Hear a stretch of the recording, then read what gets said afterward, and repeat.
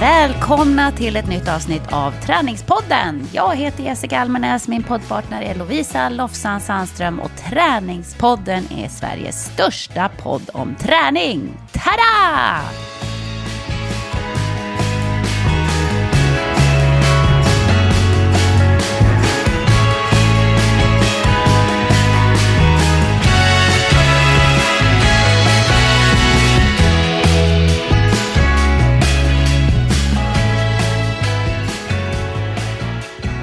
Hurra!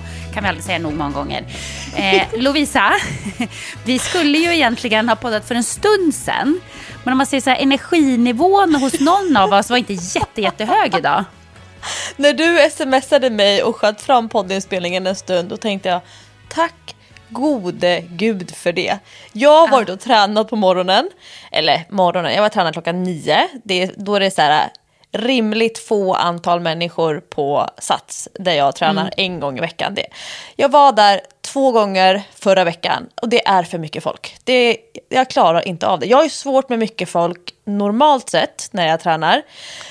Men nej, det går inte. Så nu klockan 9 en gång i veckan, då är det typ tomt. Då funkar det. Kom hem 10:30. Och så tänkte jag så här, nu har jag en halvtimme på mig att förbereda.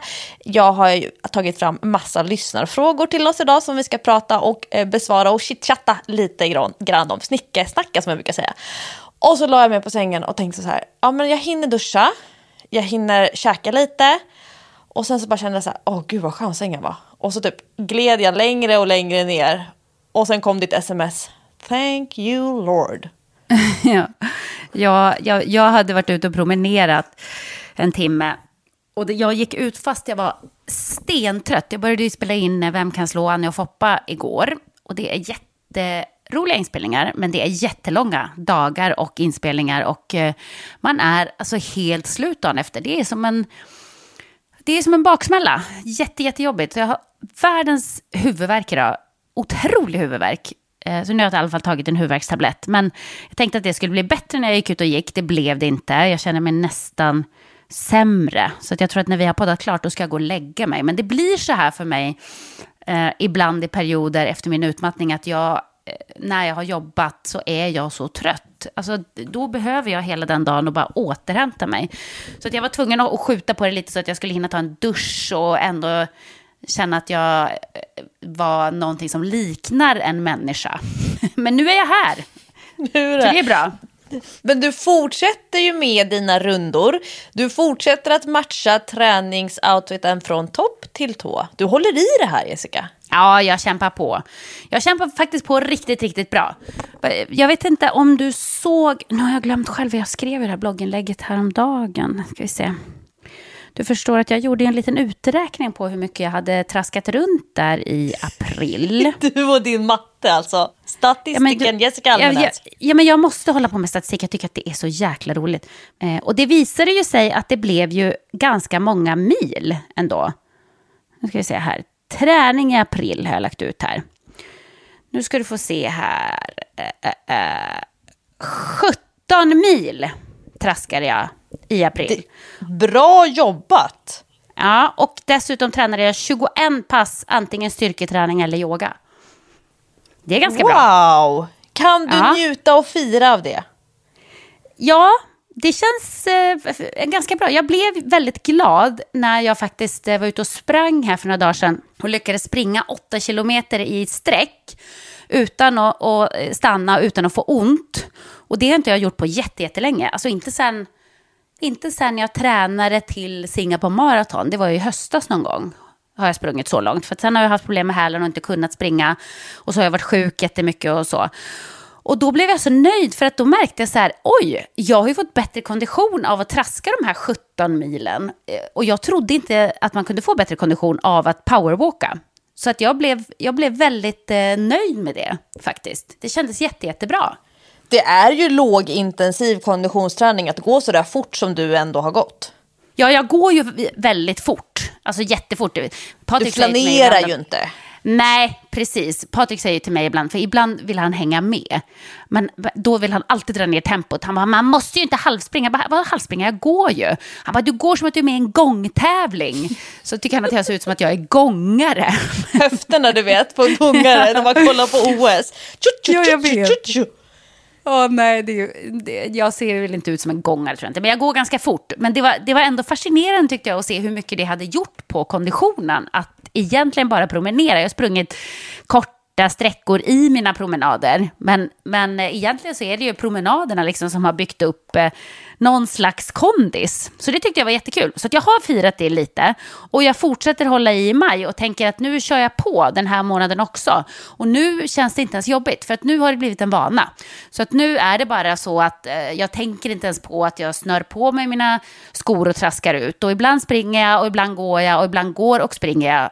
Men jag har ingen press på mig, inga måsten. Vilket kan vara lite jobbigt när man till exempel har ett träningsprogram, som när man tränar för ett maraton och sådär. Att man känner att jag måste göra mina löppass nu. Och då kan det bli betungande när man ska ge sig ut. Att man liksom drar sig för det, man hittar på ursäkter och sådär, för att man vet att man har ett löppass som man måste göra. Nu är jag mer så här, utgångspunkten är att jag ska ut och promenera. Och ibland känner jag ju redan efter 30 sekunder så här, men jag vill springa. Benen vill springa idag. Och då springer jag. Och är det så att jag känner så här, nej, nu vill jag inte springa mer, då slutar jag springa och så går jag. Och så är det ingen prestige i det. Det är jätteskönt. Jag har aldrig kunnat träna så förut faktiskt. Men är det ett mindset som du har plockat fram nu på grund av ditt kontrollbehov och just det som du har identifierat, att du behöver ha kontroll över i alla fall ett eller ett par områden av ditt liv just nu? Ja, men jag tror att mitt mindset blev lite annorlunda både av coronan och av att jag gjorde illa knät. Att jag var liksom tvungen att tänka om och fick släppa lite grann prestationstänket. Och såg på träningen mer som, nu har jag min träning som min terapi här. För att 1, ha något att ha kontroll över, och 2, göra någonting för att inte bara sitta hemma och ha ångest och må dåligt. Så att det var lite både och. Så det var tur i oturen att jag gjorde illa knät faktiskt. För att annars så tror jag inte att jag hade lagt om min träning på det här sättet och börjat tänka annorlunda kring det. Som jag ser på det nu, det är alltså verkligen noll prestige i det. Det är mer bara för att det här mår jag bra av. Det här känns bra. Och så på köpet nästan fick jag lite bättre kondition. Och kanske kan börja springa lite längre sträckor igen.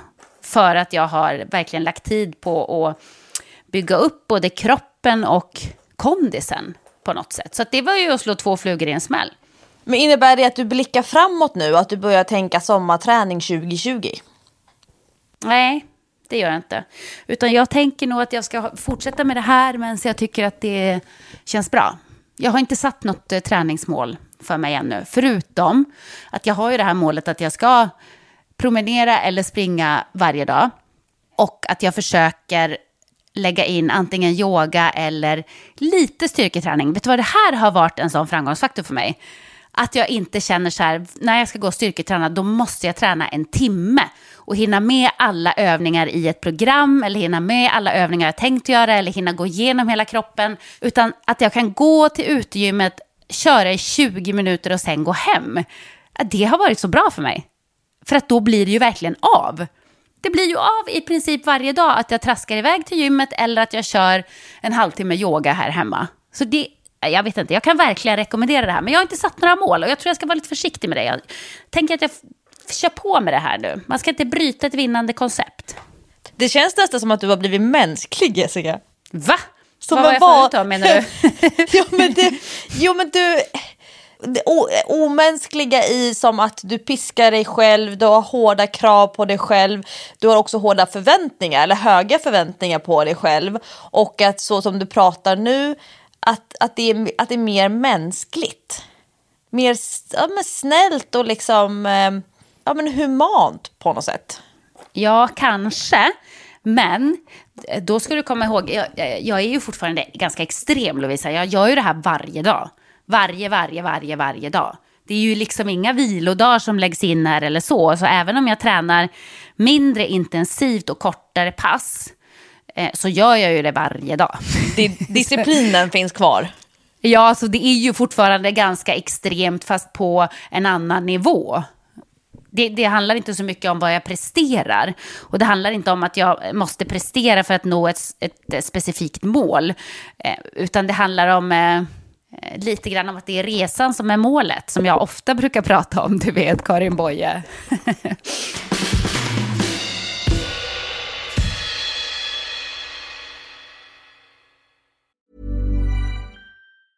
Hey, I'm Ryan Reynolds. Recently, I asked Mint Mobile's legal team if big wireless companies are allowed to raise prices due to inflation. They said yes. And then when I asked if raising prices technically violates those onerous two-year contracts, they said, "What the f*** are you talking about, you insane Hollywood ass?"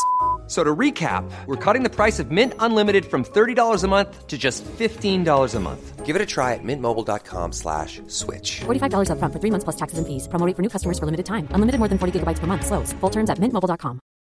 Hi, I'm Daniel, founder of Pretty Litter. Cats and cat owners deserve better than any old-fashioned litter. That's why I teamed up with scientists and veterinarians to create Pretty Litter.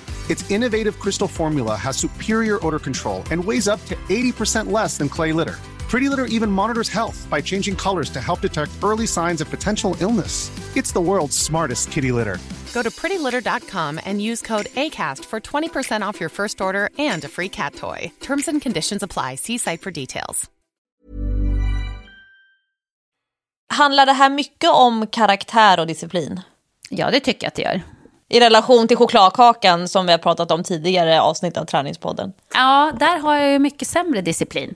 Därför att jag pratade med Patrik om det här häromdagen och bara så här, ja, varför kan inte jag liksom slutföra någonting eller orka hålla i projekt och så här. Jag får ju jättemycket idéer och påbörja massa projekt och så. Jag kan ju påbörja en garderobsrensning och sen när jag har dragit ut alla kläder och kanske vikt in 5% igen, då tycker jag att det är tråkigt och då skiter jag i det och då ligger 95% av kläderna ute för då orkar jag inte mer. Och så där är jag med väldigt många projekt. Jag börjar och klarar inte av att göra färdigt.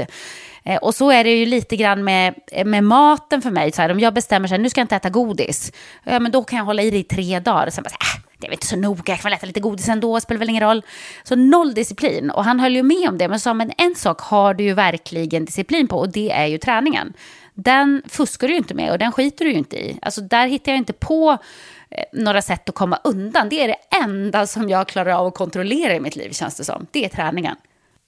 För jag är ju tvärtom. Om jag börjar en garderobsrensning, vilket liksom inte sker så ofta, men när jag väl gör den, då kan jag inte sluta. Så då kan jag hålla på fram till 1:30 på natten om det innebär att jag inte har blivit klar innan jag skulle gå och lagt mig vid 10:30. Och samma sak, nu håller jag på med projekt hemmagym, eller snarare utegym, för att jag har inget hemmagym i vardagsrummet på vintern eller liksom när det är kallt ute, då har jag mitt hemmagym i källaren och sen används det inte alls. Men nu håller jag på med ett projekt hemmagym utomhus. Och då kan jag liksom inte så här, ta fram lite grann och så här, ja, men det som jag behöver just nu. Och då vill jag att allting ska vara framme. Jag vill göra ordning så att det här är ju många som inte vet om det, men jag är ju en sjuhelsikes urban gardener. Alltså jag har jordgubbsplantor, jag har citrusträd, jag har en chiliplanta med riktigt stora chilifrukter. Jag har pelargoner, alltså jag har ju värsta cityodlingen på min terrass. Och nu när jag ska liksom ta fram hela mitt utegym och göra ordning det, jag får inte ha mitt TRX-band hängandes uppe jämt. Det är för att jag har en stycke att det är kanske inte jättesnyggt och att det finns en risk att man fastnar i det där på vägen in och ut ur altandörren. Men då vill jag ju liksom göra klart allt. Och det innebär så att okej, nu måste jag åka till blomsterlandet och köpa blommor, kommer tillbaka, plantera allting. Nej, nu saknas det jord. Fasen vad jobbigt. Då kan jag liksom inte skjuta fram det en vecka, utan allting måste vara klart i det projektet som jag väl har startat. Men sen har jag inte så många projekt som jag drar igång. Och du vet, när jag börjar ta fram, du vet, de här viktiga papperpermarna, och så får jag så här feeling, nu ska jag rensa bland papperna. Och hela vardagsrumsgolvet. Det är så mycket papper överallt, utspritt, och så ska man räkna på antal år man ska spara vissa viktiga dokument. Vissa papper som bara är så här sentimentala till så här, borde jag spara det här? Kan det vara nyttigt? Kan det vara viktigt? Kvitton och liknande. Och så börjar vi det vid 8:30. Och sen kommer Hans och Mina. Alltså Louisa, nu måste du. Vänta lite, bara till. Lite grann till. Så jag har inte så många projekt, men jag måste alltid slutföra helt innan jag kan släppa det. Så det blir ju inte så många högar som blir liggandes, men å andra sidan kan jag skjuta upp mina projekt, för att jag vet att när jag väl börjar rodda i den där ormbot, då är det kört. Men gud vad jag önskar att jag var som du, som klarade av att slutföra grejer. Alltså jag är så otroligt bra på att börja grejer. Jag är ju ganska kreativ, har ganska mycket idéer och sådär, men jag klarar aldrig av att slutföra. Fasen också. Jag vill vara en sån där person som gör färdigt.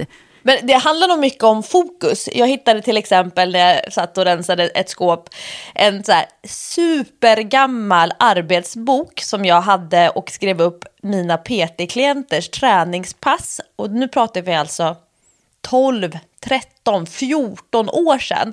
Och så hittade jag den här boken, och då får jag som en sån här, du vet, man kan få en sån här sentimentalitetsvåg i kroppen. Och så sätter jag mig med den här boken och bläddrar.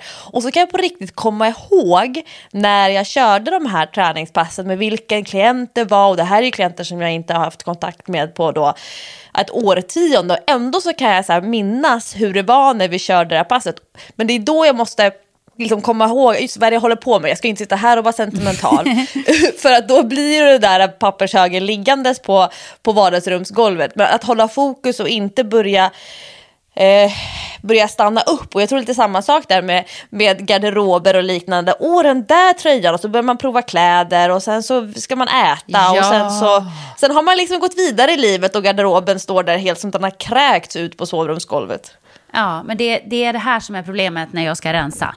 Det är att jag fastnar i grejer. Precis som du säger, när jag ska rensa garderoba. Oj, men den här har jag inte sett på länge. Så provar jag den och så bara, vad kan man ha till den? Jaha, man kan kanske ha det här och kanske det här. Det här var en snygg look. Och sen bara, jaha, okej. Nu har jag tittat på 3 plagg här av alla 7000 som ligger på mitt golv. Det kanske inte var jättebra. Så det kanske är det. Fokus är inte min starkaste sida då, när jag ska hålla på. Men hur går det med ert projekt ute hemmagym? Ja, sådär skulle jag säga. Därför att min man är ju inte så intresserad av att ha ett hemmagym. Han tycker det är fult. Och han tycker ju inte om att träna, vilket det är faktiskt så sjukt. För han är ju gammal elitidrottare. Men han gillar inte att träna. Han gillar bara att springa efter bollar. Det är det enda som han tycker är intressant. Så att nu spelar ju han, surprise, paddel som alla andra gör. Det gör ju vi med. Ni spelar ju också paddel. Paddel, ja, men det är det sjukaste. Det växer ju liksom upp paddelhallar som svampar i Sverige nu. Det är bara så här paddelhall. Allt blir omvandlat till paddelhallar. Och ändå är det alltid fullt. Så han spelar ju paddel några gånger i veckan och vill börja spela fotboll och sådär. Men träna på ett gym. Jag fick ju med honom i höstas lite grann. Men det var ju under tvång. Och mycket tjat från min sida. Så han är helt ointresserad. Och han tycker bara så här, det är fult, vi har inte plats. Vad ska du med det till? Du kommer inte använda den då. Fast han vet ju att jag använder det. För att är det något som jag då slutför, som sagt, så är det ju att jag tränar alltid. Håller i det. Men jag får inte ha massa grejer framme. Så att nu håller jag på att fundera på hur kan jag lösa det här med någon slags låda där jag kan gömma mina grejer och plocka fram dem när jag ska köra. Så att det är det spåret jag är inne på nu. Plus att jag måste köpa hantlar som jag inte har. Men varje gång som jag är i en sportbutik tänker jag men jag orkar väl inte släppa hem de här hantlarna. Det är ju ganska tungt med hantlar. Så att jag tänker jag ska klicka hem det på posten istället. Men ja, det är ett projekt som inte har kommit jättelångt. Inte så långt som ditt utegym, om man säger så. Du kanske kan kamouflera det. Hur tänker du då? Ja, men det är som du säger, du måste så här kunna liksom gömma undan det. Man borde kunna hitta... Gömma undan ett utegym? Ja, men man behöver ju inte ha så avancerat. Men man skulle ju kunna liksom låtsas att det är en låda som ska vara förvaring för dynor till soffgruppen. Och ja, så det är inte dumt. Där ligger det hantlar. Det är faktiskt ingen dum idé. det spåret kommer jag nog att gå in på faktiskt. Jag har inte gett upp hoppet om ert utegymmen. Nej, det kommer kanske att bli. Det är inte omöjligt. Han får ju som han vill och bygga verandor överallt. Så att då borde väl jag kunna få en liten yta till ett gym. Jag såg att det var en av de här jättestora aktörerna som säljer träningsredskap och kosttillskott. De hade i april, och jag vet inte om det var mars eller april hur nya siffrorna var. Men de hade sålt hemmaträningsgrejer under 1 månad motsvarande vad de normalt sett säljer på ett helt år. Jag gissar att det är min syrra som står för hälften av den försäljningen ungefär. Ja, jag har hört rykten om din syrras hemmagym. Ja, exakt. Nej, men jag förstår, det finns ju fler dårar som henne också, såklart, där ute som bara, okej, kan inte gå till gymmet, vad gör vi då? Nej, men vi köper upp ett eget hemmagym, det är perfekt. Och ha snälla män som tillåter. Och sen vissa har ju faktiskt män som vill vara med och träna i hemmagymmet. Men jag tror att det kommer bli nästa år, då kommer allting ligga begagnat på Blocket i ny skick. Tror du? Nej, tror du? Tror du inte att folk ändå känner sig vad skönt att ha det tillgängligt? Jag är inte säker på att jag skulle gå tillbaka till gymmet än som jag skaffar ett ordentligt hemmagym. Jag tror att jag skulle bli kvar hemma då. Jag tycker att det är rätt skönt när det är rimlig temperatur att träna ute. Men som igår till exempel, då var det 4 plusgrader och ganska så kraftig vind. Och det är första gången i hela mitt liv som jag har kört marklyft med skivstång och längdskidåkningshandskar. Det var jag hade liksom tjocktröja, en tunn dunjacka och sen min skaljacka som jag använder när jag åker skidor i fjällen. Och sen hade jag en riktig mössa, längdskidåkningshandskar och sen överlevde jag med vanliga träningstights. Men det var ändå så här att när det kom så här riktiga kastvindar, då tänkte jag så här, gud, nu kommer mina skinkor förfrysa. Och min Sixten kom ut mitt i passet och ville vara med och träna lite grann, och då fick han köra ett av mina block. Och han har precis börjat träna knäböj framförallt med stång. Han har kört först knäböj flera år bara med kroppsvikten, och sen har han börjat köra knäböj med hantlar, och nu har han kört ganska många veckor på raken med 10 kilo stången. Men våran stång som vi har hemma, den väger 20 kilo. Så det blev liksom en lite naturlig progression för honom att han skulle göra knäböj med 20 kilo. Och sen så skulle han köra utfall som jag också hade i mitt pass. Och då, det kan han ju inte köra med skivstång överhuvudtaget, så då kör han bara kroppsvikten. Men då så sa han till mig, han så skällde på mig för jag stod bakom och passade. Men jag nuddade aldrig varken honom eller stången. Skällde han på mig så här, rör inte stången. Nej, alltså jag står en halv meter bakom. Men då blåste det så mycket så han upplevde det som att jag tog i stången hela tiden. Så det är så här extra core-träning för att inte stången ska bli som en helikoptervinge som börjar så här snurra runt i luften. Ja, nej, men jag håller med dig faktiskt. Alltså, i det här vädret så är det ju inte mysigt att träna ute. Det är det ju inte. Det går inte att komma ifrån. Vad är det ens för väder? Majväder. Ett icke-väder. Ja, det är riktigt uselt. Dina kompisar uppe i Jämtland, de börjar nästan gråta när de tittar ut genom fönstret på morgonen. Och så ligger det ett tjockt snötäcke som har kommit under natten. Ja, men hur är det möjligt? Kan det snälla bara bli sommar nu? Jag tycker att hela världen har förtjänat en bra sommar. Har vi inte det? Ja.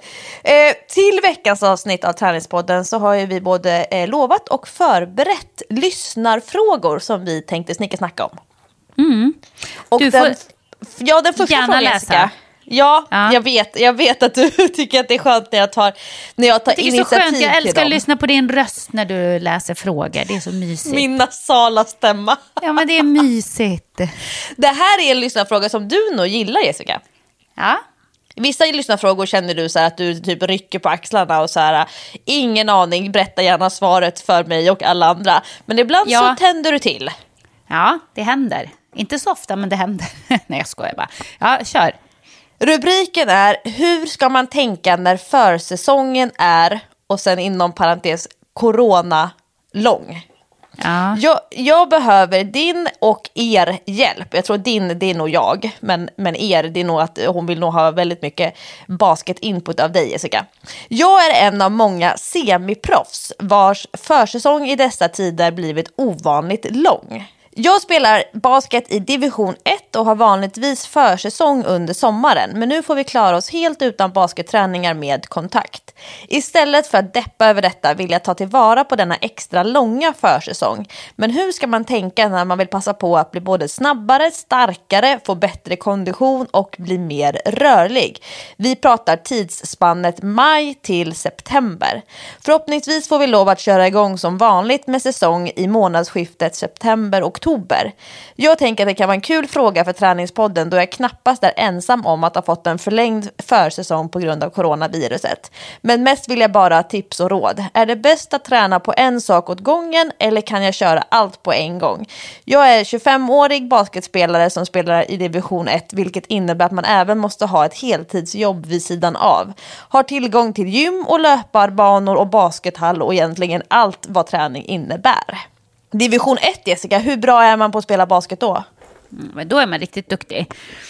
Det är på bra nivå, verkligen. Då glänser man på skolgården om man går förbi och börjar spela med kidsen. Ja, absolut. Och det här är ju ett problem. För vi har ju samma sak i Kungsholmen Basket, att man inte får spela med kontakt. Nu spelar vi ute ibland ändå, vi som är vuxna människor. Och det känns helt okej. Liksom. Vi är inte speciellt många, vi kanske spelar 3 mot 3 eller sådär. Det har vi gjort och... Men det är ju ändå, det är klart att jag har tänkt på det jättemycket, alla de här lagen som inte får lov att träna nu. Alltså hur kommer nästa säsong att se ut ens när folk inte har tränat? Men då tycker jag att det är en bra inställning här, att istället för att liksom deppa ihop och tänka så här, nu kommer vi att bli mycket sämre och man får inte köra basket på så här länge, man kommer att tappa jättemycket, så, och tänka att man kan göra det bästa av det. Och jag skulle väl säga, som basketspelare så behöver du ju en allround-träning på ett annat sätt än om du till exempel ska sikta in dig på att springa ett maraton eller om du har så här, viktmål i styrketräning eller vad det nu kan vara som är mer grenspecifikt. Basket så måste du ha allt det där som den här tjejen skriver om. Man ska vara snabb, man ska vara spänstig, man ska vara stark, man ska vara smidig. Och jag tycker nog att man kan träna alltihop samtidigt faktiskt. Du får säga till sen om du tycker annorlunda, Lovisa. Men jag tycker det i alla fall. Att man kan lägga in några löppass i veckan och blanda då intervaller kanske för att hålla den här basketkondisen som är väldigt speciell. Måste man faktiskt springa ganska mycket intervaller. Man kan blanda det med lite längre konditionspass och kortare snabbhetsträning. Alltså att du springer väldigt korta sträckor för att träna på snabbhet och sånt. Sen spänst, gå till gymmet, kör i gymmet och gör hoppövningar, gör styrkeövningar för benen, för överkroppen, kör igenom hela kroppen. Och lägg in yoga. Det tror jag är skitbra för att man blir superstel av att spela basket. Man blir inte den smidigaste personen. Så att yoga har jag själv märkt. När jag kör mycket basket, då behöver jag yoga mer än någonsin för att då är jag som ett kylskåp alltså. Så det kan ju verkligen vara något att lägga in. Men sen har jag också tänkt på så här, hur ska man träna basket nu? Jag spelar på en mycket lägre nivå, men vill ändå bli bättre. Det är mitt mål. Så jag har tänkt, hur ska man träna basket nu när man inte kan träna med laget då?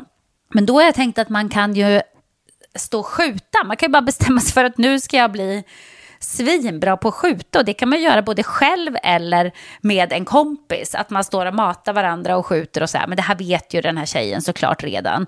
Men också passa på att träna på sådana skills liksom. Dribbla, skjuta, göra sådana grejer som man kan göra utan att behöva träna med laget, så att man åtminstone har utvecklat sina individuella kunskaper när säsongen väl börjar. Men som svar på frågan med fysen, så tycker jag att man kan träna allting samtidigt, men det kan nog vara bra att försöka göra ett litet program ändå.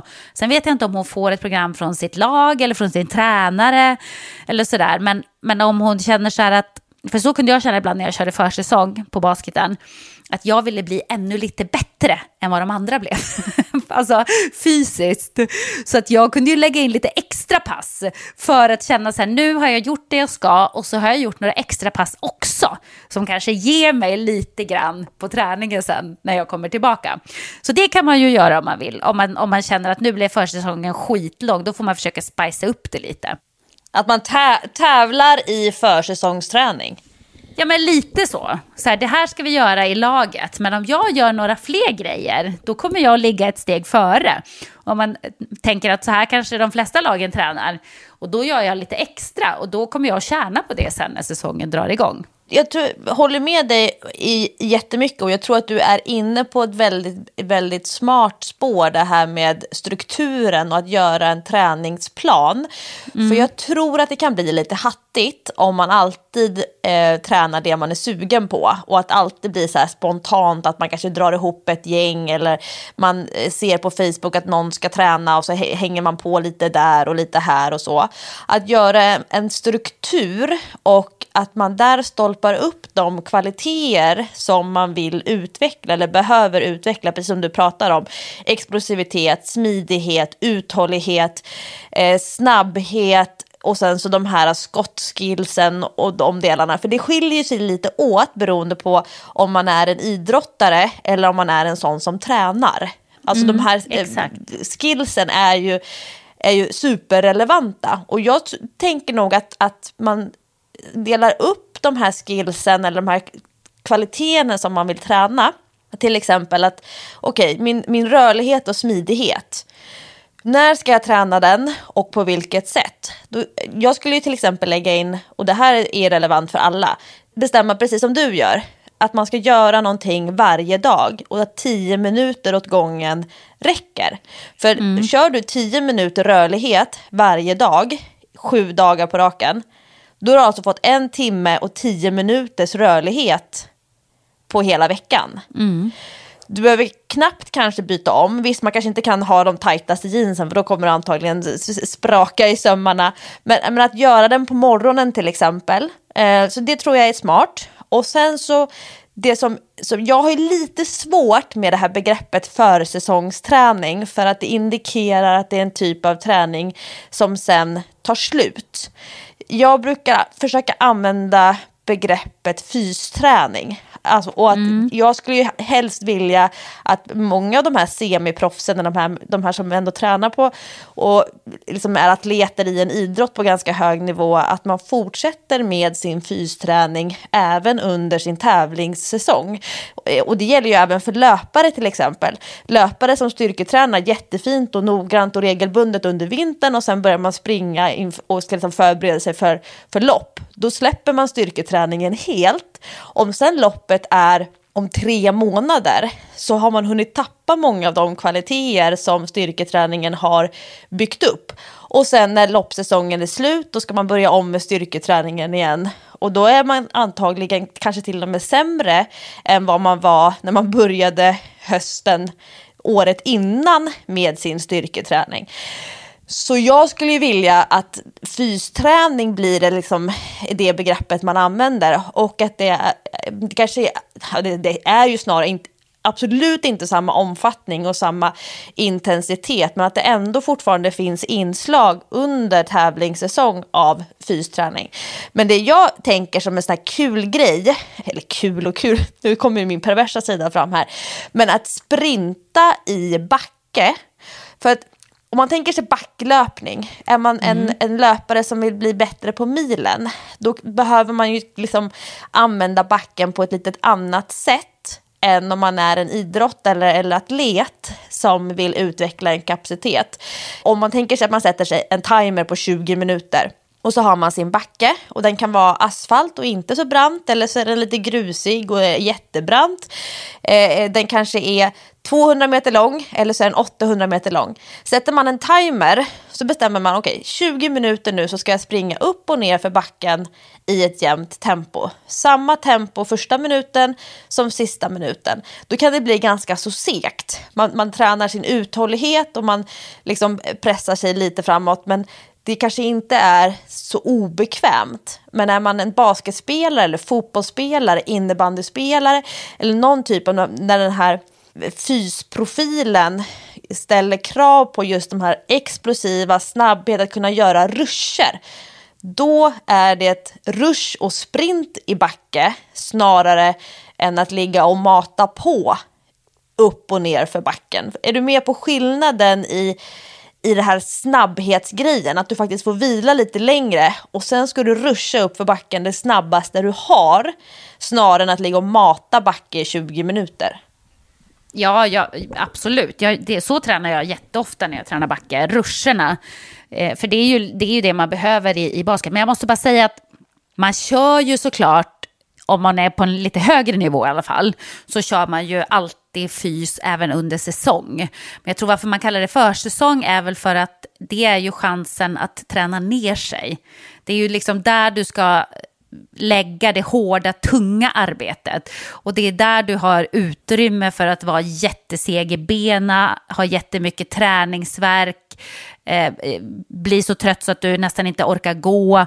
Alltså det är där du kan träna så pass hårt, för det kan man inte göra under säsong, för att då klarar man inte av att prestera. Plus att kroppen kanske inte pallar det, eftersom det blir ganska hög belastning på basketen då. Så att försäsong, det tror jag finns i alla fall lagsporter som har en säsong som man följer, att det är chansen. Här kan man bygga nya kvaliteter. Under säsongen så gäller det mest att underhålla, men under försäsongen, det är där du ska liksom lägga in det fysiska hårdarbetet, om man säger. Men det ser jag skillnad redan nu. Nu är min lilla kille Baxter, han är 9. Och jag ser ju en skillnad redan nu på de barn i hans lag som har varit med på inneträningarna under vintern och nu börjar spela matcher utomhus. De har dessutom bytt från 5-manna till 7-manna nu när de fyller 10 år. Att det klivet som de som har spelat mycket inomhus och också det på snöfria planer under vintern utomhus, att de har tagit man ser det som ett vinterkliv jämfört med de som tog ett uppehåll från fotbollen när innesäsongen började och kanske inte har gjort så mycket idrott överhuvudtaget. Det är fotbollen man tycker är roligast och det är fotbollen utomhus. Men det är ju som du säger, det är under den här försäsongen eller de här fysträningsperioderna som man kan ta ett nytt kliv. Det är svårt att utvecklas under en säsong.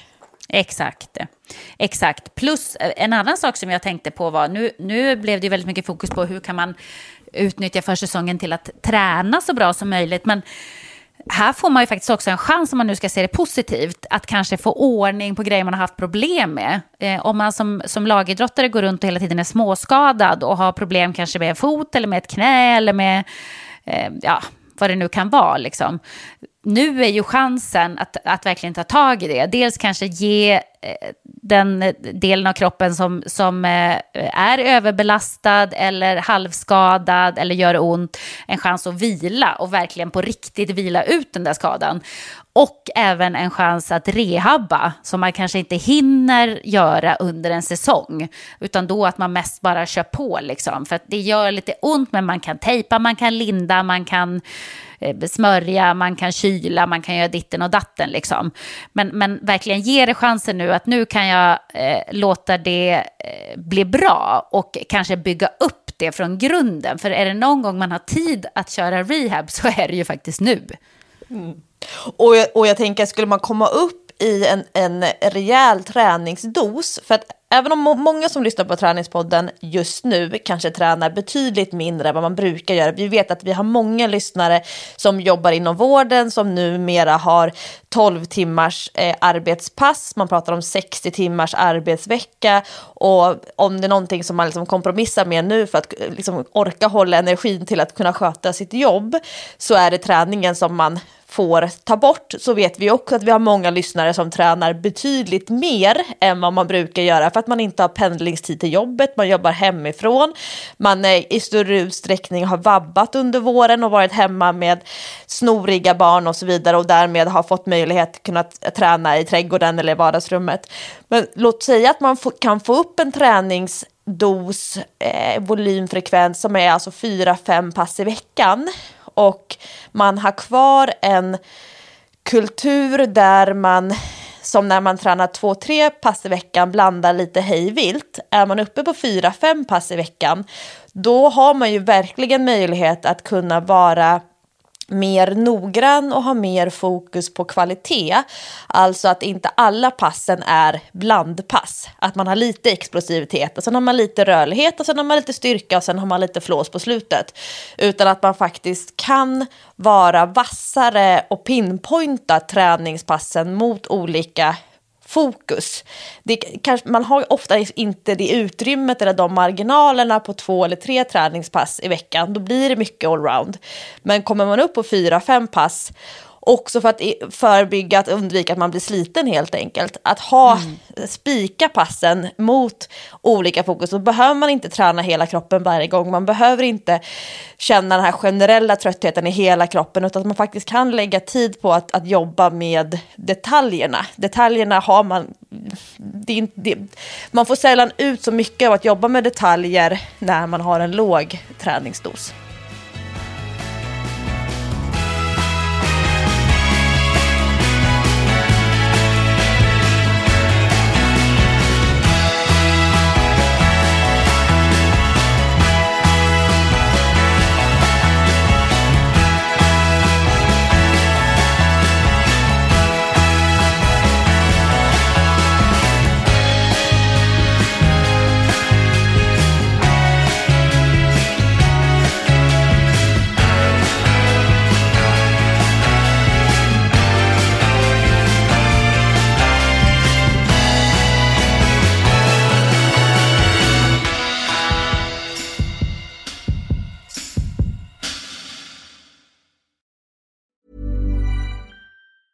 Many of us have those stubborn pounds that seem impossible to lose, no matter how good we eat or how hard we work out. My solution is PlushCare.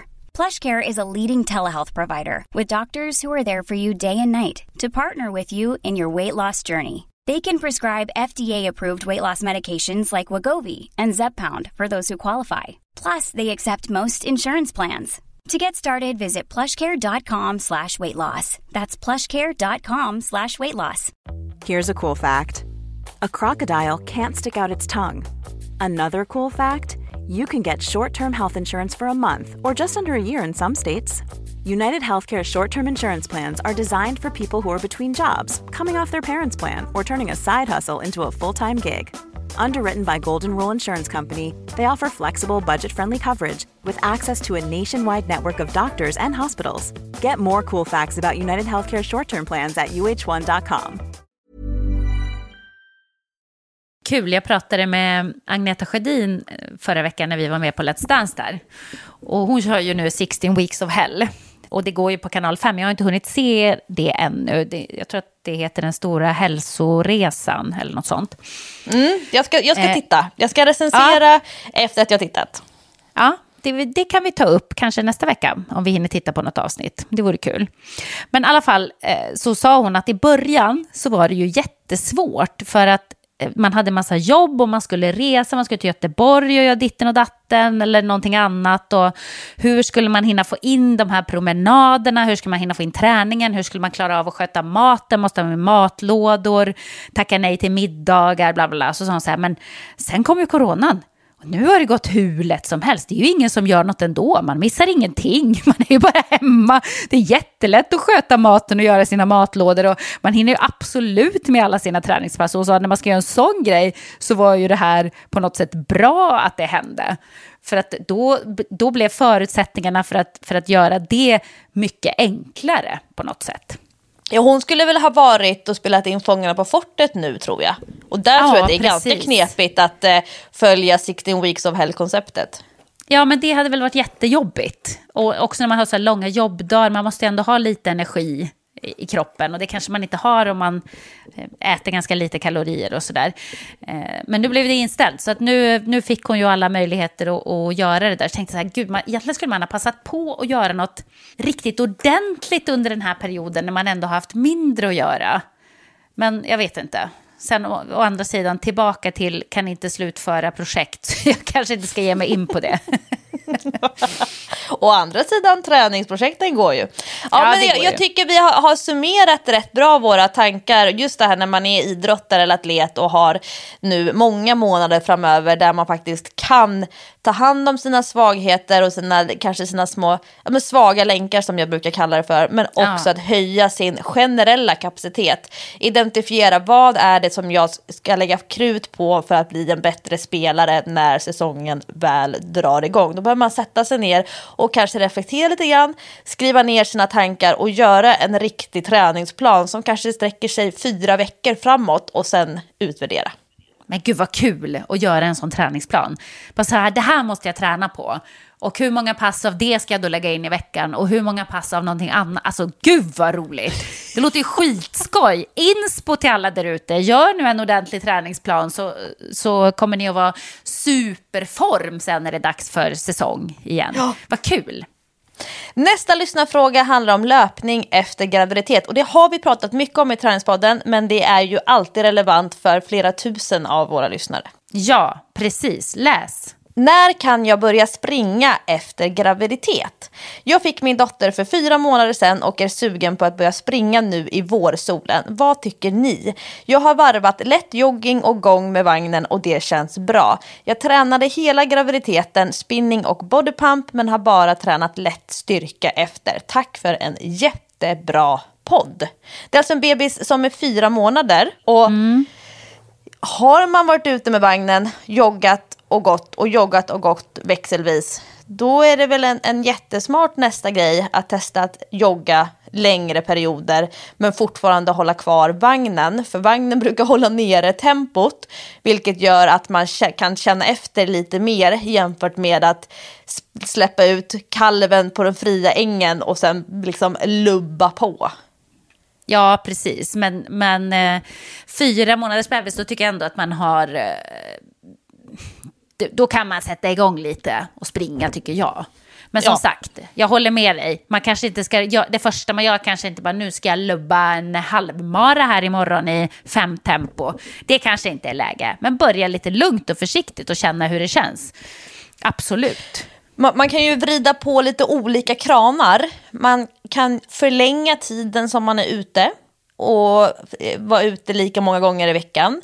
Eller så kan man höja tempot lite grann i de rundorna som man ändå har tagit tidigare. Eller så kan man behålla längden och liksom sträckan på rundan, men lägga till en extra runda en vecka och sen känna efter.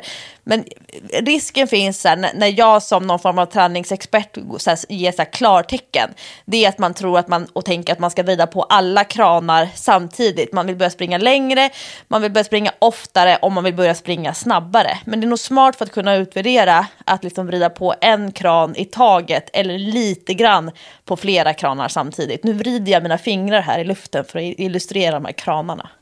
Ja, exakt. Det är väl speciellt viktigt när man har fött barn, för att kroppen svarar inte alltid som man tänker sig. Man kan få ont på ställen som man inte har kunnat föreställa sig om man liksom vrider på för fort. Men å andra sidan kan jag ju tycka att när det gäller träning så är det ju egentligen alltid en dålig idé att vrida på alla kranar fullt. Och ändå så är det vi ofta gör. Det är mänskligt. Jag vet, det är mänskligt. Men då hamnar man ju ofta i det här, okej, nu är det nyår, nu ska jag börja träna. Man ska få PT, ska träna med PT 4 dagar i veckan och börja springa 3 dagar i veckan och ditten och datten. Och det slutar ju ofta med förskräckelse att det håller i max en vecka och sen är det över liksom. Det är väl det som är den stora problematiken kring just 60 Weeks of Health som vi pratade om. Där vrider man ju på många kranar samtidigt, ökar på vardagsmotionen, de här dagliga promenaderna man ska ta, mer styrketräning, tyngre styrketräning, hårdare styrketräning och dessutom begränsar energiintaget. Det är många kranar på samma gång som man liksom vrider på fullt sprut. Jag vet inte hur de ska klara av att hålla det där efteråt. Alltså jag har inte gjort någon undersökning på hur det går för folk som har gjort det här. Men jag vet ju hur det ofta går för folk som till exempel går på någon speciell diet som håller på ett visst tag och sådär. Sen när man börjar leva som vanligt igen, då är det ju bara upp med alla kilon man har gått ner. Och det är ju lite samma med träning. Du kan ju inte bara säga, nu ska jag träna i 3 månader stenhårt och så gör man det och sen lägger man ner. För då kommer inte de där resultaten som du fick av din träning att hänga kvar speciellt länge. Så att jag vet inte, alltså min devis är ju alltid att man ska hitta en livsstil. Man ska hitta ett sätt att leva på som man känner det här funkar för mig. Och det tror jag inte något som är väldigt extremt gör.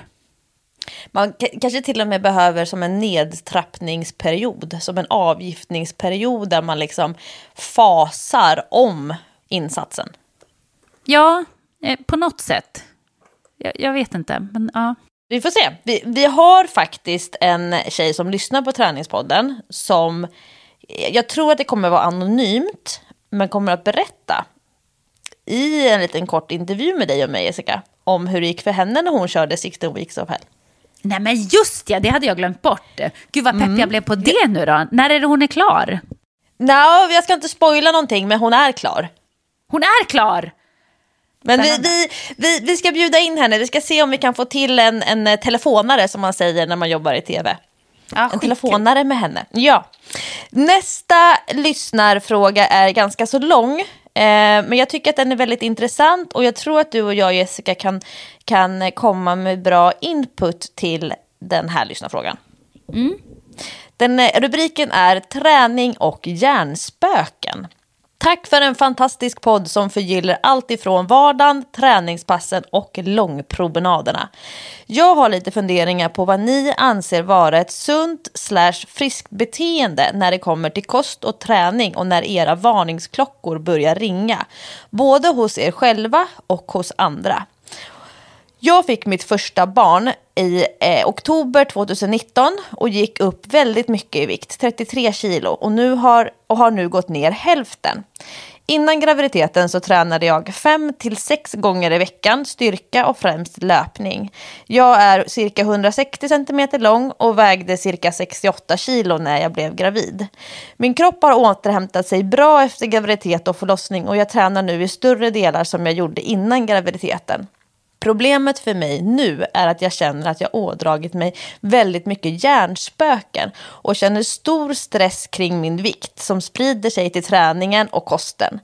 Jag försöker hålla hårt i kosten för att jag vill gå ner i vikt, cirka 15 kilo, då min kropp fortfarande är väldigt tung efter graviditeten. Problemet är att om jag någon dag inte lyckas följa min kostplan eller inte kan göra de träningspass som jag vill.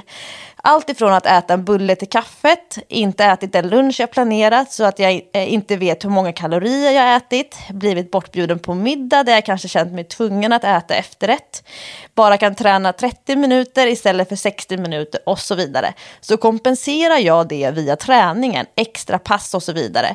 Eller så kompenserar jag det vid nästa måltid. Men det slutar ju som oftast alltid med kaos i huvudet. Med alla hjärnspöken åt alla håll och kanter. Ångest kring vad jag ätit, vad jag inte ätit. Om träningspasset var bra nog. Om jag gjort min dagliga promenad i 70 minuter istället för 90 minuter och så vidare. Och senaste veckorna har vikten stått helt stilla.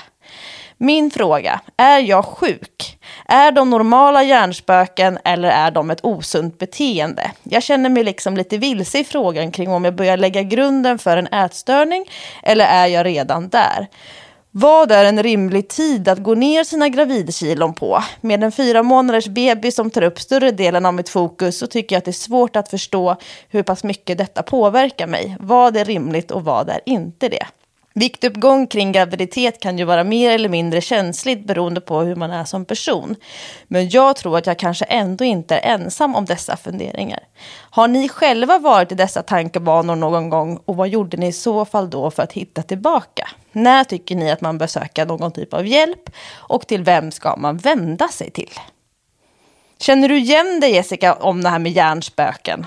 Oj, vilken svår fråga. Jättesvår. Ja, jag tror hjärnspöken har de allra flesta lite då och då i sitt liv. Det är mänskligt. Ja, jag tror att det är mänskligt. Speciellt kanske för kvinnor tror jag. För vi har så hårda krav på oss hur vi förväntas se ut. Faktiskt. Från samhället och från andra kvinnor och från män och från oss själva. Så att absolut, jag tror hjärnspöken, det har vi alla då och då. Sen är ju frågan när spårar de här spökena egentligen? jag har ju berättat tidigare i träningspodden, jag har ju absolut haft såna här perioder. Jag berättade ju till exempel om när jag åt antidepressiva och gick upp i vikt och gick på det här 24 timmars öppet gymmet, du vet, när jag kunde gå och träna på natten och sådär, och tränade som en dåre. Och ingenting hände. Och det var ju för att de där kilorna kom ju liksom inte från mat, utan de kom ju från en medicin. Så det var inte så mycket att göra åt. Men jag har absolut haft sådana spöken ganska många perioder i mitt liv. När jag jobbade som modell hade jag ju sådana spöken jämt. Det var ju jättehemskt. Och då kunde man ju också hamna i det här, nu åt jag en bulle för att jag blev så hungrig för att jag inte hade ätit frukost och lunch. Och då måste jag gå ut och promenera bort den här bullen. Hur många kalorier är den här bullen? Det är så många kalorier. Då måste jag gå så här länge. Okej, då får jag göra det. Och det där är ju inte sunt. Men sen vet jag inte riktigt hur jag i de här perioderna har tagit mig ur det. Det är som att det försvinner. Det är inte som att det en dag var att nu kom jag på, nej, nu får jag skita i det här. Nu måste jag släppa de här tankarna. Utan det har ju kommit gradvis, gissar jag. För sen så kan man plötsligt titta tillbaka på de här perioderna och känna, gud, det där var ju inte sunt. Men jag är ju inte där nu, men hur kommer jag därifrån? Det vet jag inte. Känner du igen dig i det? Jag känner igen mig i den här känslan efter att ha fått barn. Att känna stress i att kroppen, att man inte vet hur kroppen är, hur den svarar, vad som är rimligt. Jag gick ju inte upp så mycket under mina graviditeter. Jag gick upp 12 kilo per barn. Och min andra graviditet hade jag en betydligt lägre utgångsvikt.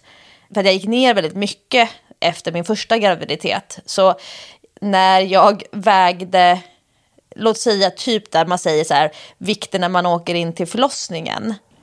Den vikten var lägre än vad jag vägde som mest för 2 år sedan. Alltså som icke-gravid.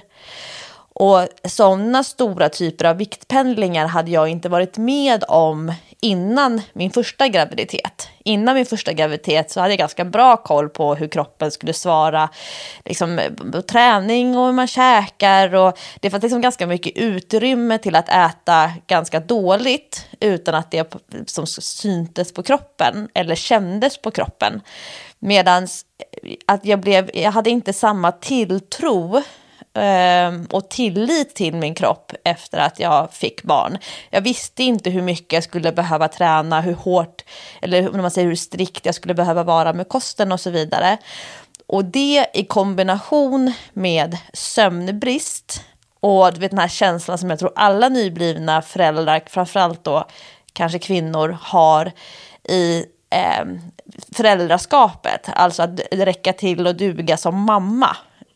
Det gjorde att jag liksom hade en ganska så stark inre stress.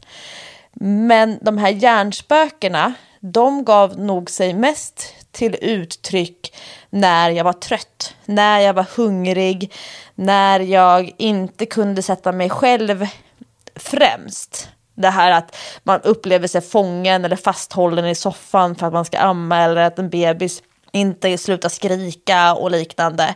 Då liksom kunde det så här komma över mig.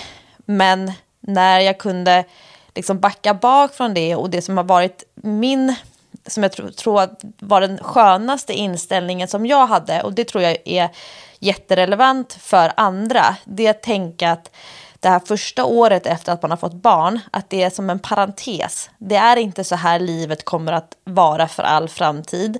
Så som jag känner och tänker nu, så kommer jag inte behöva tänka och känna om ett par år. Det här är inte mitt liv tills vidare. Det här är mitt liv just nu. Och det var en skön känsla att landa i den här parentesen och nästan så att måla upp de här 2 parentesbågarna och tänka, men här befinner jag mig nu. Och hjärnspöken tror jag man kan vända. Det kanske inte är så enkelt att man bara ska bestämma sig, men ett sådant här första steg att prata om det brukar göra en stor skillnad. Att kunna sätta ord på de här hjärnspökena, att kunna bolla dem om man har en partner eller om man har en nära vän eller ett syskon som man känner att man liksom kan dryfta det här med. Jag tror också att det är jättesmart att försöka få till träningsdejter, att liksom omge sig av människor i en positiv miljö, i en frisk miljö, och att försöka få bort det här fokuset på kompensation. För att träna och att äta för att kompensera tillkortakommanden eller sånt som man ser som misslyckanden, då finns det en risk att man hamnar i att varje träningspass man gör är för att kompensera eller laga någonting som man har haft sönder. Och det är inte hållbart. Och det tror jag är liksom en del av många människor som viktpendlar. Det är att varje måndag så vill man kompensera för den misslyckade veckan som har varit. Och det är ett ganska så osalutogent sätt att se på träning och att se på liksom sin kosthållning, eller vad man nu ska kalla det för. Det är inte så roligt, det är inte så lustfyllt och det är sällan stimulerande. Men om man har ett barn som är fött i oktober 2019, då är man så tidigt i den här parentesen att man måste orka se att man är i parentesen och försöka liksom tänka positivt. Vad kan jag göra av de förutsättningar som är? Men att hålla på och mixtra med mat och försöka laga det som man tycker att man har haft sönder med måltiden innan eller dagen innans beteende, det tror jag att man kan sätta stopp för. Just den delen tror jag faktiskt man kan bestämma sig för, att så vill jag inte leva, inte ens i den här parentesen. Nej, precis. Och hur lång tid det tar att gå ner. Alltså jag har gått upp jättemycket i mina graviditeter. Alla graviditeterna runt 22 kilo varje gång. Oberoende på hur mycket jag har tränat, oberoende av om jag har ätit mycket eller lite eller hur gammal jag har varit och sådär. Det är som att min kropp den går upp 22 kilo när den blir gravid. Så är det med det, punkt, slut. Och den här sista gången när jag då var lite äldre, när jag fick barn över 40, så har jag fortfarande inte lyckats gå ner alla kilon. Och då är ju mitt barn 2,5, lite drygt. Så att det kan ju ta jättelång tid. Och då är ju jag ändå inte en person som lever jätteosunt och jag tränar mycket och sådär. Det har bara inte hänt för mig ändå, tyvärr. Och ibland är det så. Men just det här kompensationstänket, det ska man nog se som en varningssignal, tror jag. Det är när man börjar tänka så som man börjar hamna lite snett ute, faktiskt. Då kanske det är bättre att man, jag vet inte, försöker sätta sig ner på söndagen kanske. Som du och jag har ju det här tänket att man gör sin träningsplanering på söndagen. Man tittar på veckan som kommer, hur ska jag träna? Hur ska jag tänka den här veckan och sådär. Man kanske kan försöka sammanfatta lite på söndagen då. Därför att jag tror man måste se det i ett längre spann än en måltid eller en dag. Alltså nu åt jag en bulle, då måste jag kompensera för den. Det ska man inte hamna i, tror jag. Utan att man kanske istället försöker göra någon slags reflektion en gång i veckan då. Okej, den här veckan gick det så där med maten. Hur gick det med träningen? Ja, men det gick bättre. Ja, men då kanske det gick jämnt ut ändå.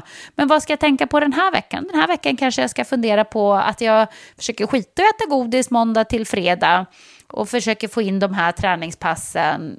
Och så utvärderar vi det nästa vecka. Och samma sak med sin vikt eller sina mått. Eller hur man vill utvärdera om man försöker gå ner sina gravidkilon och sådär. Gör inte det för ofta. Utan gör det max en gång i veckan. Och försök att liksom inte snöa in på detaljnivå hela tiden. För jag tror att man är farligt ute när man börjar tänka på mat för mycket. När du går runt och tänker på mat för mycket, då äter man dessutom mer. För att det är det enda man tänker på. Men man hamnar också i ett beteende som kan spåra ut till en ätstörning. Jag tror att man ska försöka begränsa hur mycket man tänker på de där grejerna. Och nöja sig med att jag gör min sammanfattning en gång i veckan. Ser hur det har gått. Vad kan jag tänka på till nästa vecka? Ja, det här, jag har en plan. Det är viktigt att ha en plan också. Och att den, just i det fallet när man kanske vill bli av med sina gravidkilon, är långsiktig. För det kommer förmodligen att vara segt, det kommer att gå långsamt, men låt det då göra det. Att man har en långsiktig plan och försöker komma bort från kompensationstänket. Jag vet att du gillar inte heller det, när man tänker att man ska kompensera. Det är ju bland det värsta jag själv vet, alltså för min egen del. Och jag vet också att så många av våra klienter i Lofsangruppen till exempel, de kommer till oss och har ett ganska så här etablerat kompensationstänk. Men det går ju åt båda håll. Alltså man tränar för att laga någonting som har gått sönder i en måltid eller en matdag eller så. Men det går ju åt andra hållet. När man har tränat, då tycker man att man har varit så duktig. Så då kan man unna sig, och då menar jag unna sig som i så här, att nu kan jag äta dåligt. Och sen så kommer man på så här, fasen så här dåligt skulle jag inte äta. Och så ska man träna hårt igen. Så att den här kompensationen går åt båda håll. Och jag tycker jag säger så himla bra det här med att man bestämmer sig hur ofta man får utvärdera.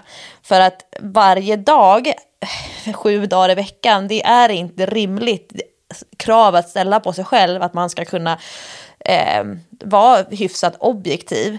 Och så att, låt säga att man utvärderar en gång i veckan. Då ska man ju bli bra på att träna upp sin förmåga att utvärdera vad har gått bra.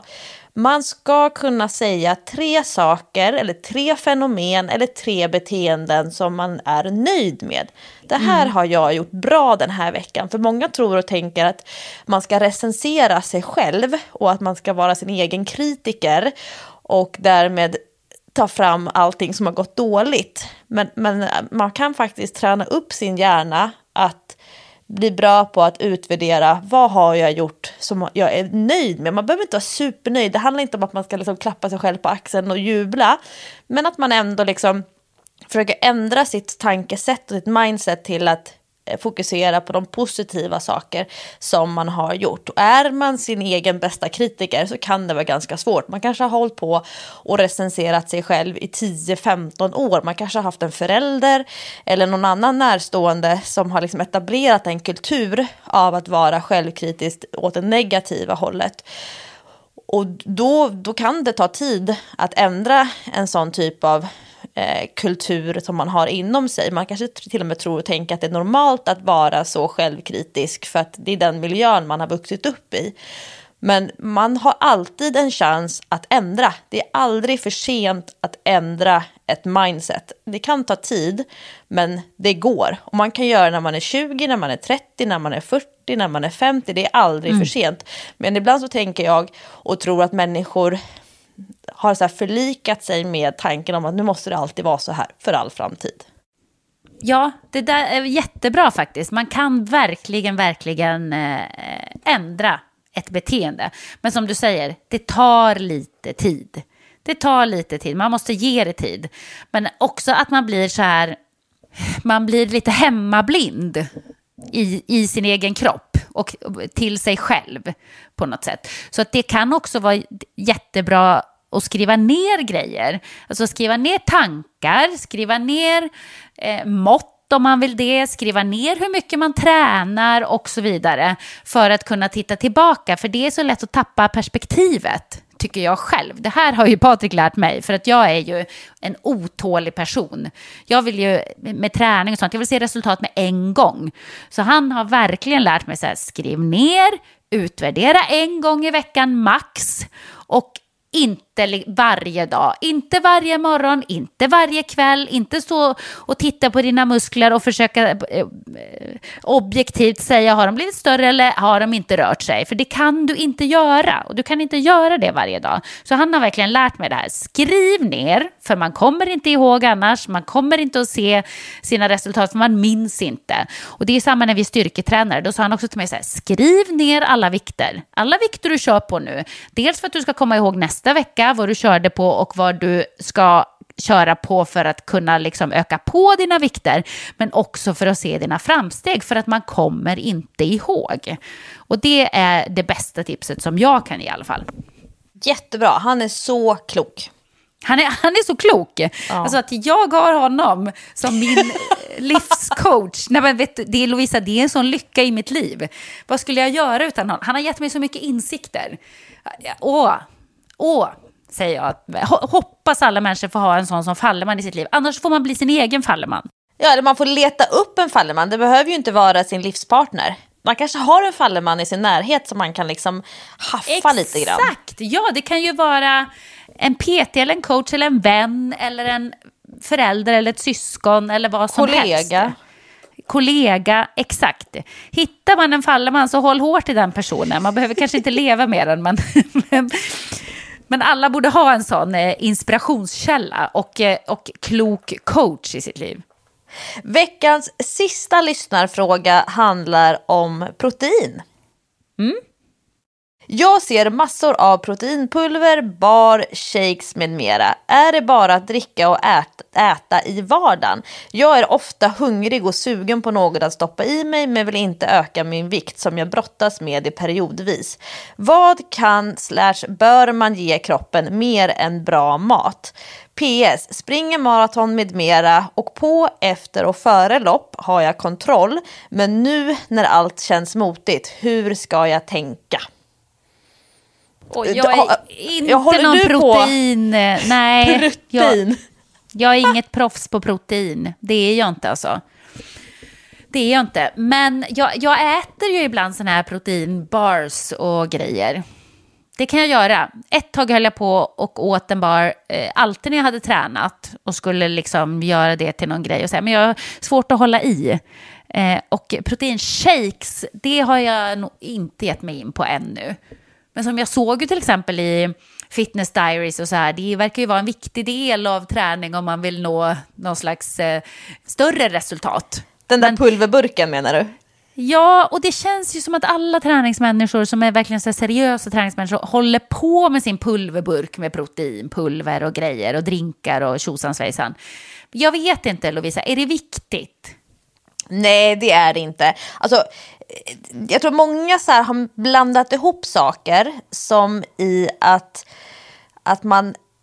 Det är inte dåligt att lägga till extra protein om man då tänker sig en proteinbar eller en proteinshake. Det är liksom inget farligt i det, men det innebär inte att det är nödvändigt. Det finns många som kan gynnas av en proteinshake som mellanmål eller efter träning, och det kan vara bättre att ta en proteinbar istället för att vara hungrig eller hoppa över ett mellanmål. Men det innebär inte att det skulle vara nödvändigt att göra det. Jag tror att det är många som har blandat ihop de senaste årens debatt kring extra protein eller protein som ett tillskott. Jag äter ju proteinbars, inte varje dag, men liksom regelbundet. Och jag dricker färdigblandade proteinshakes. Alltså jag klarar inte av varken smaken eller konsistensen eller eftersmaken på sådana här proteinshakes som man blandar själv med pulver och vatten eller mjölk och håller på och skakar. Alltså jag får ju typ kvällningar av det. Men sådana här färdigblandade som är liksom i en flaska med skruvkork, så tycker ju till och med jag, på riktigt så tycker jag att det är lika gott som en milkshake. Så det är liksom ingen så här, ja, men det är ingen uppoffring för mig, men det som man kan tänka på det är, vad missar jag att få i mig nu när jag tar den här baren? Om man till exempel tänker sig proteinbar som mellanmål, vad hade alternativet varit? Hade alternativet varit, jag hade inte ätit någonting alls och jag hade antagligen känt mig ännu tröttare och spakare och lite så här skakig kanske för att jag hade hoppat över ett mellanmål.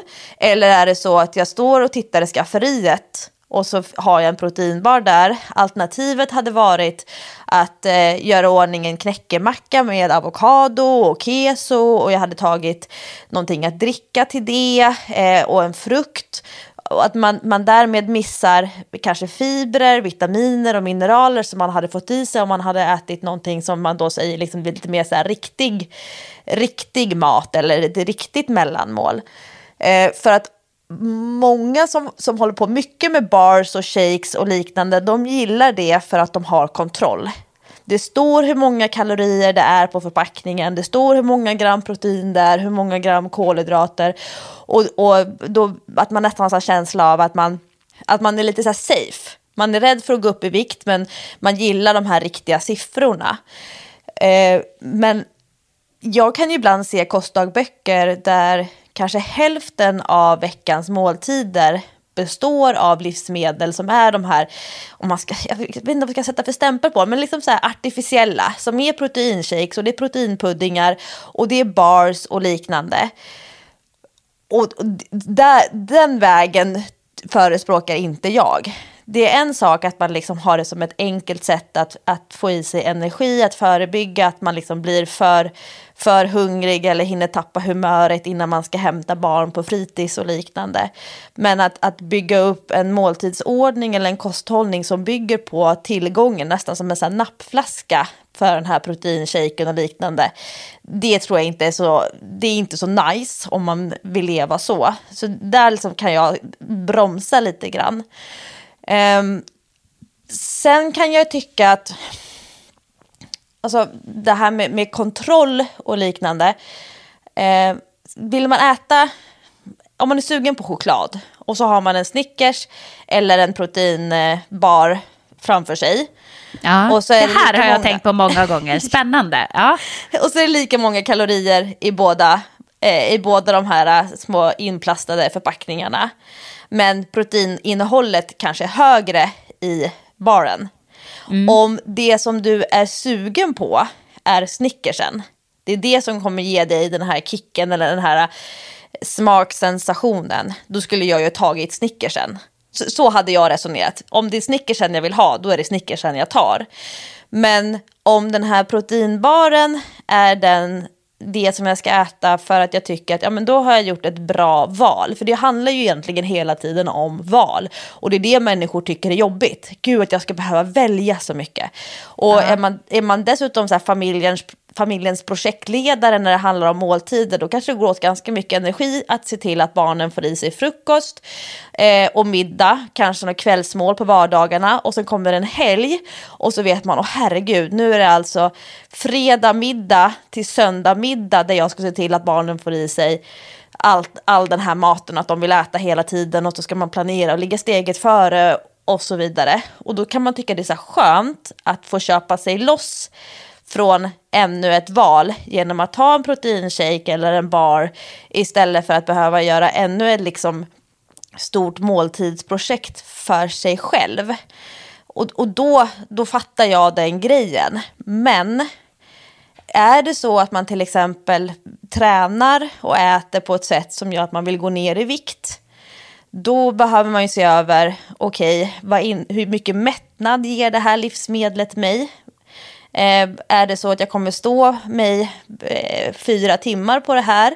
Eller är det så att jag tar det här nu, men om 3 timmar så kommer jag gå här och rycka i skafferiet igen för att jag har ätit för dåligt eller för lite under dagen? Och det tänker jag, den här lyssnarfrågan. Jag är ofta hungrig och känner mig sugen. Jag tror att man kanske äter lite för lite på huvudmåltiderna i så fall. Och att hela tiden äta lite för lite, många dagar i veckan, många dagar på en månad, då kommer man antagligen få ganska låg energinivå. Och då kan det vara smartare att äta mer med kvalitet, vilket innebär för de flesta mycket mer fokus på grönsaker och få i sig sånt som mättar mycket. Och då behöver man klura lite mer så att man har liksom en bra framförhållning och inte överäter när det väl kommer en måltid för att man har gått runt och späkt sig i många timmar. Så tänker jag. Men proteinpulver, proteinshakes, proteinbars och liknande, superenkelt sätt att få i sig energi, att få i sig mycket protein och också snabba kolhydrater. Men jag tycker inte man ska bygga upp en hel måltidsdag på den typen av produkter. Inte nu, men normalt sett så reser jag mycket i mitt jobb. Åker på träningshelger, alltså långt utanför Stockholm och liknande. I bilen då, alltså det är sällan jag tar med mig en låda med pastasallad och kalkon och broccoli och hålla på. Utan då kan jag köra en proteinshake och en proteinbar, och det har jag planerat att jag ska käka i bilen på vägen. Men jag skulle inte kunna leva så 5 dagar i veckan, att planera in ett sånt mellanmål varje dag. Det det skulle inte funka med hur jag vill känna mig. Men jag tycker man kan ibland få ont i magen om man äter den typen av produkter för ofta. Jag vet inte om det har med sötningsmedlet att göra eller om det är för lite fibrer. Men jag kan ofta känna så att jag inte mår bra i magen av för många sådana produkter för många dagar på raken. Ja, men nu måste jag bara säga en sak. Alltså, och jag kan inte vara ensam om det här. Ibland, eller ganska ofta, när jag då blir sugen på något sött, till exempel, det händer ju ofta, det vet ju du. Det är ju inte så att det händer en gång i månaden, utan det händer ganska ofta. Då kan jag ibland när jag går in i en butik då, eller om jag handlar eller vad det nu är, tänka så här, jag är jättesugen nu på Marabou schweizernöt, men jag köper en proteinbar istället för att tillfredsställa det där sockersuget eller vad det nu är, jag är sugen på någonting. Och så äter jag den och så tänker jag så här, det här var inte ens gott, varför åt jag den här? Det var ju så ovärt. Jag gjorde ju ett nyttigare val och det var ju bra. Men jag kunde ha skitit i att äta den för jag tyckte inte ens det var gott. Varför ska jag äta något som jag inte tycker är gott? Det har jag ju bestämt. Jag ska inte äta saker jag inte tycker är goda. För ibland bara trycker man i sig för att man är sugen men man tycker inte ens det är gott. Och hur ska man tänka i det valet? Alltså jag gjorde ju det nyttiga valet men jag blev ändå inte tillfredsställd för att jag tyckte inte ens att det var gott. Och det kändes bara onödigt att äta det för det var inte ens gott. Förstår du? Det känns som att det övergripande temat i det här veckans avsnitt av Träningspodden, det är att det är mänskligt. Alltså det är mänskligt att vilja göra det där valet för att du vill känna dig duktig. Du vill känna att du har gjort ett bra val och sen efteråt så inser du är inte värt det. Och den typen av mognad och insikt tror jag är väldigt bra och har gjort stor skillnad för min egen del. Det här med att kunna värdera konsekvensen eller värdera effekten av alla de val som man gör när det handlar om att ställa två olika livsmedel mot varandra. Lösgodis till exempel, det är ju min så här, alltså jag älskar lösgodis. De suraste jävlarna, det fräter sönder på tungan. Nej, men alltså det är lördag eftermiddag, har varit på hemmakväll med barnen, köpt godis och sen så här på soffan, scrolla Instagram och ligga och äta lösgodis. Jag tycker det är så nice. Det är livet. Det är livet. Men sen vet ju jag att efter 1 timme så kommer jag få ont i magen. Jag kommer inte tycka att middagen smakar särskilt gott. Jag kanske till och med har liksom tappat aptiten inför den middagen. Jag vet att jag kommer ha ont i tänderna på kvällen. Dagen efter så kommer min tunga vara lite så här rödrosig efter alla de där godisarna. Och jag kommer antagligen ha ett sämre träningspass dagen efter för att jag inte åt tillräckligt mycket mat till middagen för att jag hade ätit godis på eftermiddagen. Och då pratar vi om effekt som är liksom 15-18 timmar senare. Och att kunna se de här valen i ett lite längre perspektiv tror jag är ganska så smart. Det är fortfarande så att jag kan äta lösgodis. Men jag har insett att det är bättre att äta lite mindre än att gå liksom full bananas med skeden när man plockar lösgodis. Nu är jag en av dem som... Det finns kanske ingen evidens för det här, men jag plockar inte lösgodis just nu. Lösgodis är ju ofräscht som det är. Precis som vi pratade om det här med att träna på gymmet. Det är knepigt som det är när det är mycket folk som ska trängas på liten yta. Och samma sak här, lösgodis är ju ofräscht normalt sett och nu så vet man ju liksom inte. Men jag behöver inte utesluta godiset helt. Men jag kan förutse vad effekten kommer bli av den här godispåsen. Och därmed kan jag liksom redan där och då bestämma mig för men vad är rimligt att äta för att inte konsekvensen ska bli så stor. Och när det handlar om så att överäta till exempel, för den där baren som du äter då, som du tycker att du är duktig som gör det valet och sen så inser du efteråt att det inte var så gott. Det kan ju handla om hur stor bit du käkar det. Det är ju väldigt energitätt och liksom hårt kompakt. Vilket innebär att det kanske hade varit bättre att du hade ätit halva baren så hade liksom känslan varit mer nice. På samma sätt är det med pizza till exempel, som ju är liksom det största förbudet. Det är ju stort rött kryss på en pizza för människor som liksom vill leva hälsosamt och liknande. Många som säger så här, när jag slutade äta pizza då mådde jag så mycket bättre. Och så tänker man att det handlar om gluten eller liknande. Men det är ju för att vi har hamnat i en sån orimlig portionsstorlek på pizza. Alltså att en pizza, det är ju en skolinjal och lite till i diameter. Men det innebär ju inte att man kan äta ett par pizzabitar. Men den här osköna känslan att ha ätit en hel pizza och sen känna 6 timmar framöver, fan också, varför åt jag den där pizzan för? Ja, men äta 1 eller 2 bitar pizza kanske är mer rimligt än att undvika att äta pizza överhuvudtaget och leva med vissa livsmedel som har den här stora röda krysset över sig. Jag kunde ju lätt äta en hel pizza och jag levde för jättemånga år sedan i en relation där min partner på riktigt köpte 3 pizzor på fredag kväll till sig själv. Va? Nej men alltså... Nej men det är omöjligt. Men det blir så ojämna referenser.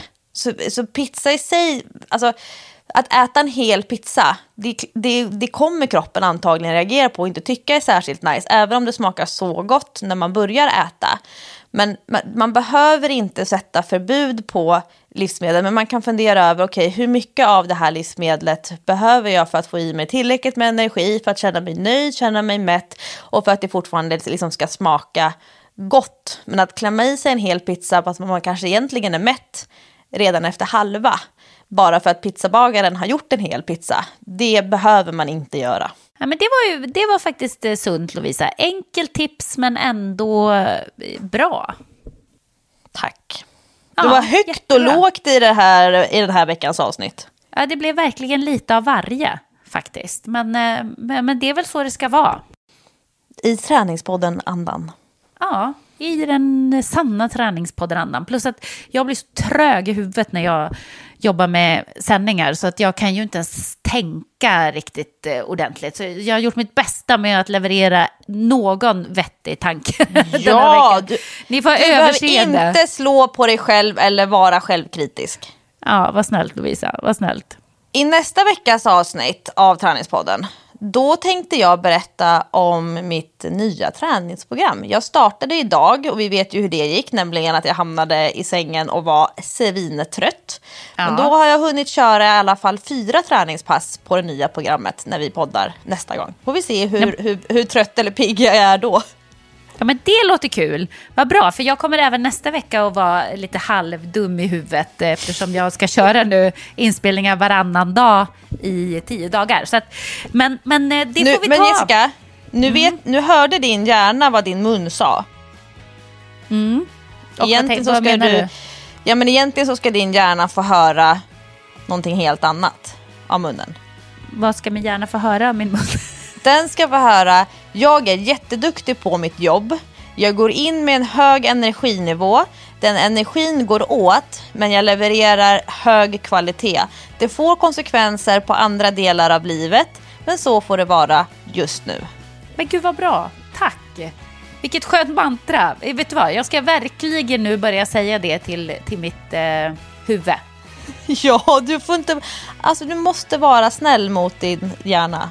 Den hör vad munnen säger. Jag vet, förlåt hjärnan. Jag tar tillbaka allt jag sa. Jag tar tillbaka. Bra Lovisa, tack. Ja, men tack, jag behövde verkligen en liten påminnelse där. Gå inte in i det här att du talar om för din hjärna hur dum och trött den är. Det är ju jätteonödigt. Bra. Tack. Toppen. Och därmed så är det dags att stänga av mikrofonerna i veckans avsnitt av Träningspodden, Sveriges största podd om träning. Yes, hoppas att ni har en riktigt härlig helg och så hörs vi igen om en vecka. Puss och kram. Hej då!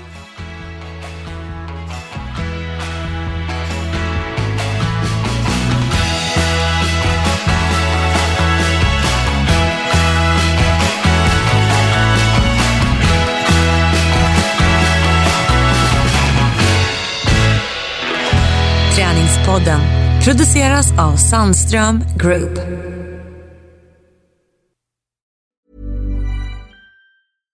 Imagine the softest sheets you've ever felt. Now imagine them getting even softer over time. That's what you'll feel with Boll & Branch's organic cotton sheets. In a recent customer survey, 96% replied that Boll & Branch sheets get softer with every wash. Start getting your best night's sleep in these sheets that get softer and softer for years to come. Try their sheets with a 30-night guarantee. Plus, get 15% off your first order at bollandbranch.com. Code BUTTERY. Exclusions apply. See site for details.